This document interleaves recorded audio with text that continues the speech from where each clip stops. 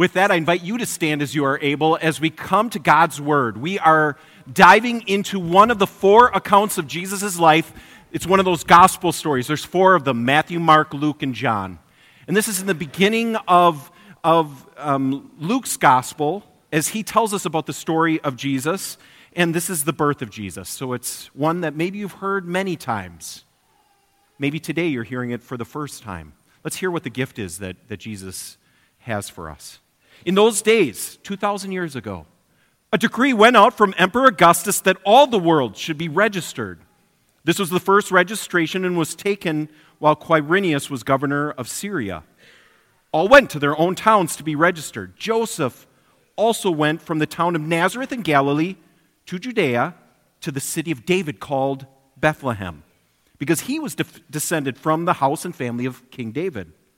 He went to be registered with Mary, to whom he was engaged, and who was expecting a child.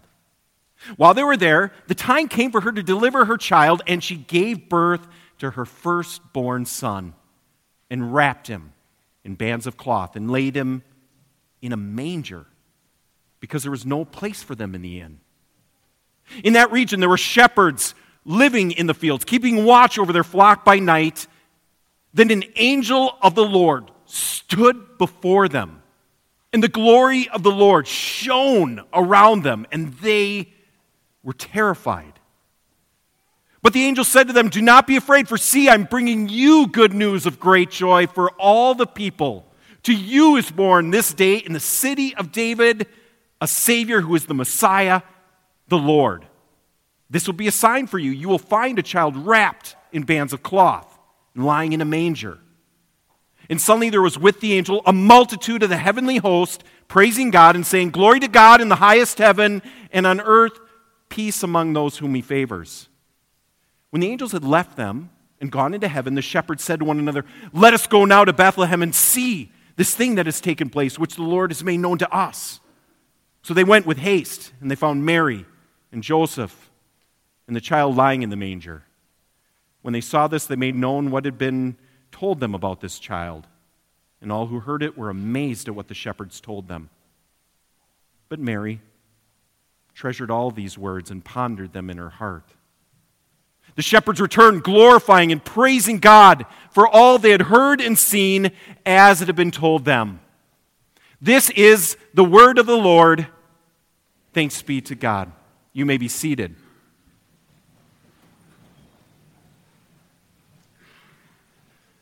Grace and peace to you from God our Father and the Lord Jesus Christ. Amen.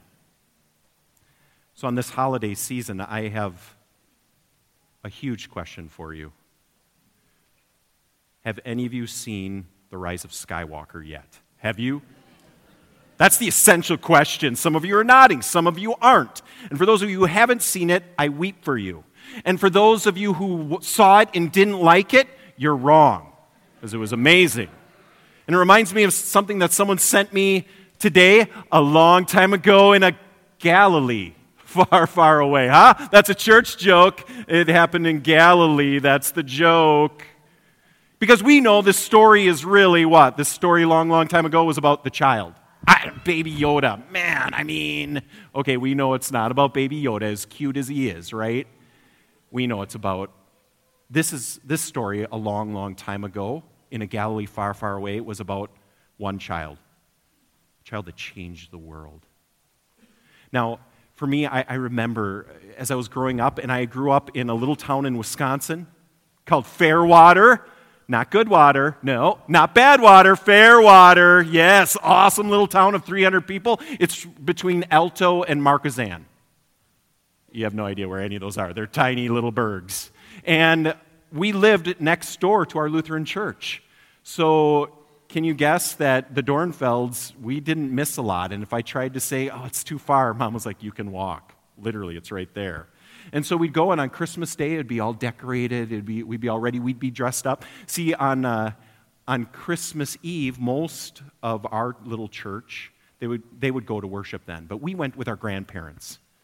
And honestly, I treasure those times. All of my grandparents are now gone. But I think of those times of singing hymns like we're going to sing, led by our band. to hear the story and to worship him.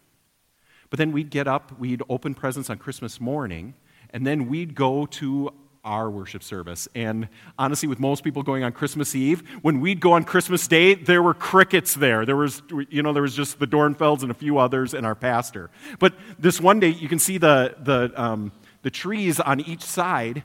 One Christmas morning, I can remember this. He had the children's message like we had, and Pastor Grender, because you didn't call him Pastor Al, no way. You called him by his last name, Pastor Grender. I still, when I saw him as a pastor myself, he's like, hey, Dan, and I'm like, hey, Pastor Grender. I couldn't call him anything else, too formal. But he called kids up for the time for children, and there were a lot less than what came up just now in this service. There was me, my brother, and my sister. That was it. And we came up, and he said, hey, Dornfelds, I'm so thankful to have you here. Merry Christmas. We said Merry Christmas. And he said, come by the tree. You got to look at this. And he came to the tree, and guess what was underneath there? Presents. And guess what? I don't know how he did it, because I was like 10. It had our names on the gifts. I was amazed, right? So he said, grab the gift with your name. We have one special for you. And I was like, what? And he said, so Dan Stewart, Kristen, open the gift on the count of 3, okay? I want you to open it up and then see what's inside. And we're like, I can't believe it. I thought I had all the gifts I was going to get. I'm like, one for this. And he said, 1, 2, 3. And we opened the gift, and here's what was inside it.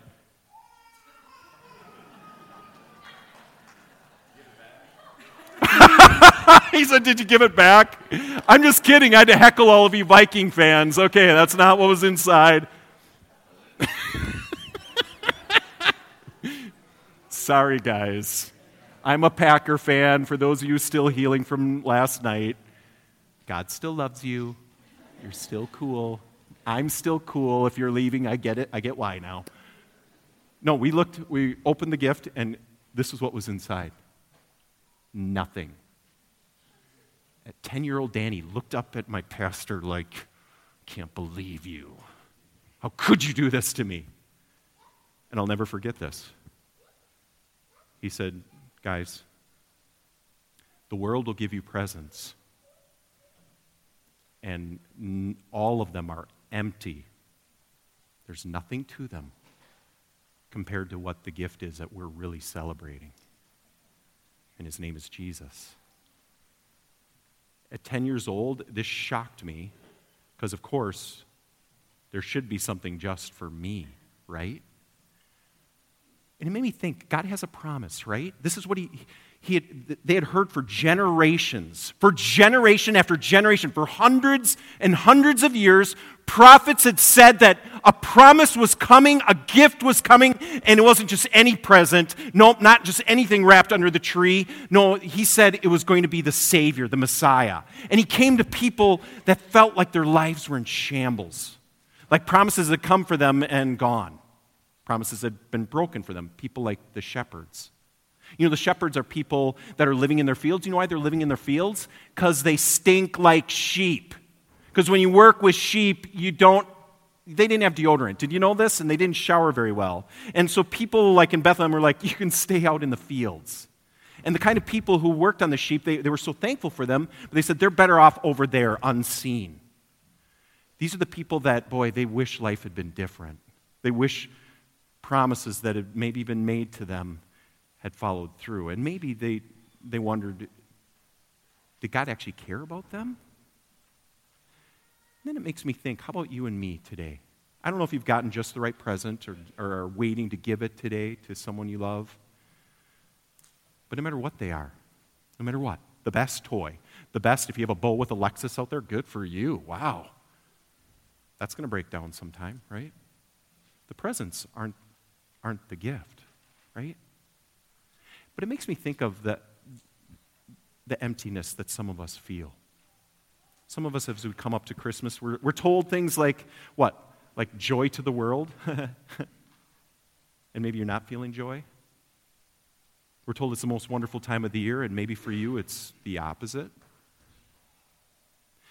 It makes me think 2 years ago, just a few days ago, was the time that my grandma died. She was the last grandparent. She was the person that shined God's grace the most to me and to so many others. She for most of us, was just perfect.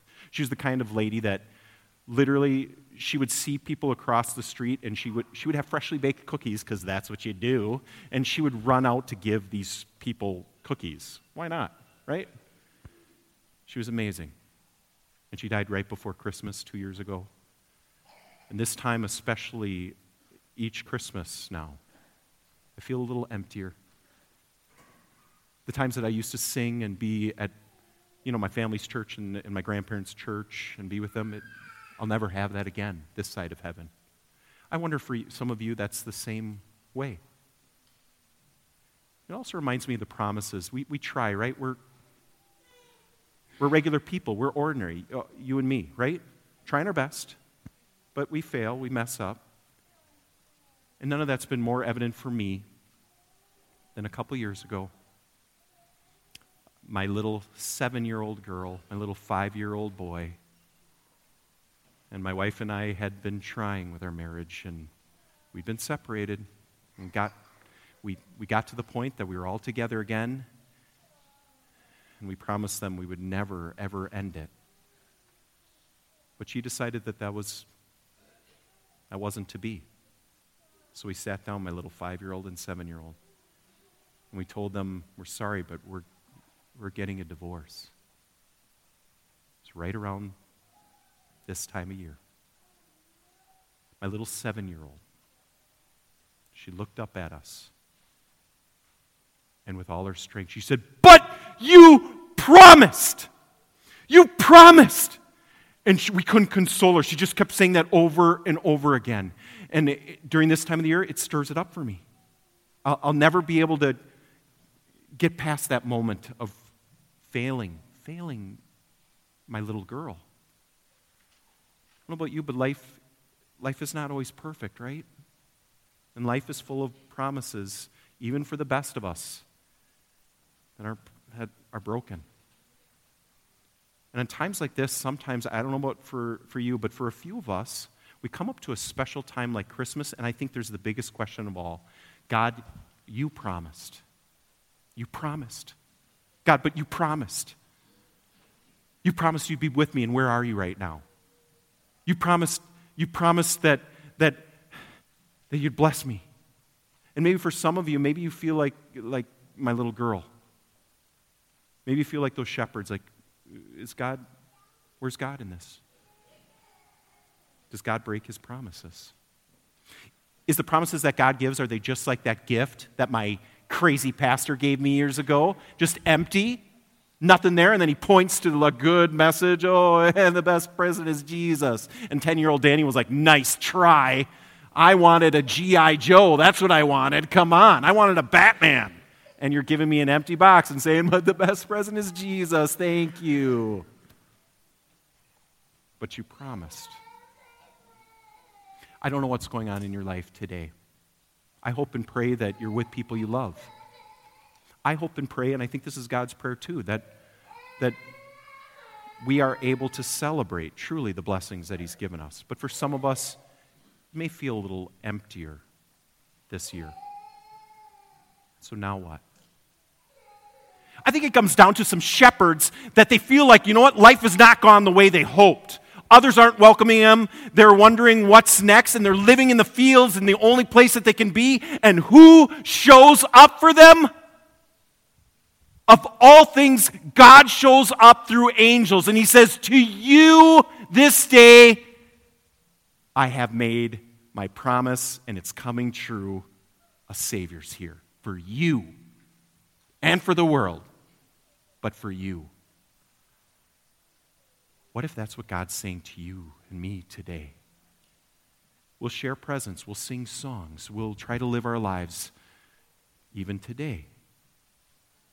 But what if it's all about what God's promise really is? And I think it has everything to do with an empty box. Because if you think about it, Jesus, he was born 2,000 years ago. But did you know this baby? Did you know he grew up? Yeah, he grew up, and in a 3-year time, he preached about the kingdom of heaven, and he shocked people that thought God's promises and other promises, they were too broken for them. And he especially loved those people. And then he did miracles, things that people couldn't understand, but they happened. And then he did something wild, the craziest thing. He died on a cross.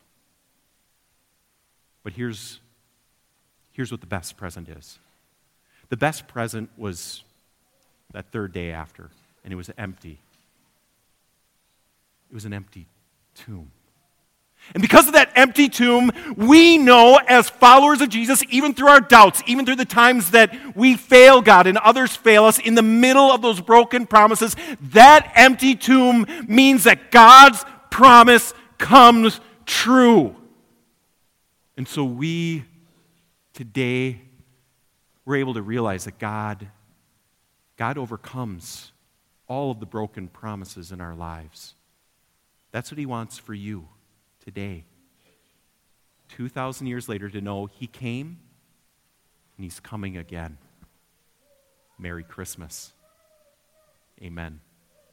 Let's pray, can we? God, thank you so much. Thank you for that empty tomb.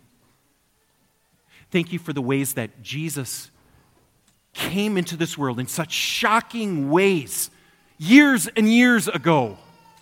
Thank you for the amazing, shocking ways that he promises to come to us, even here. So God, for those of us that are feeling a little emptier today, that are feeling maybe like my little girl, but you promised. Help us to realize you always come through with your promise. And your promise is this, that you're with us, that you sent Jesus for us, that you love us unconditionally, and that you're going to gather us to a place called heaven forever. Thank you for your love. Thank you for that amazing promise and the reality of it. And all God's people said, amen.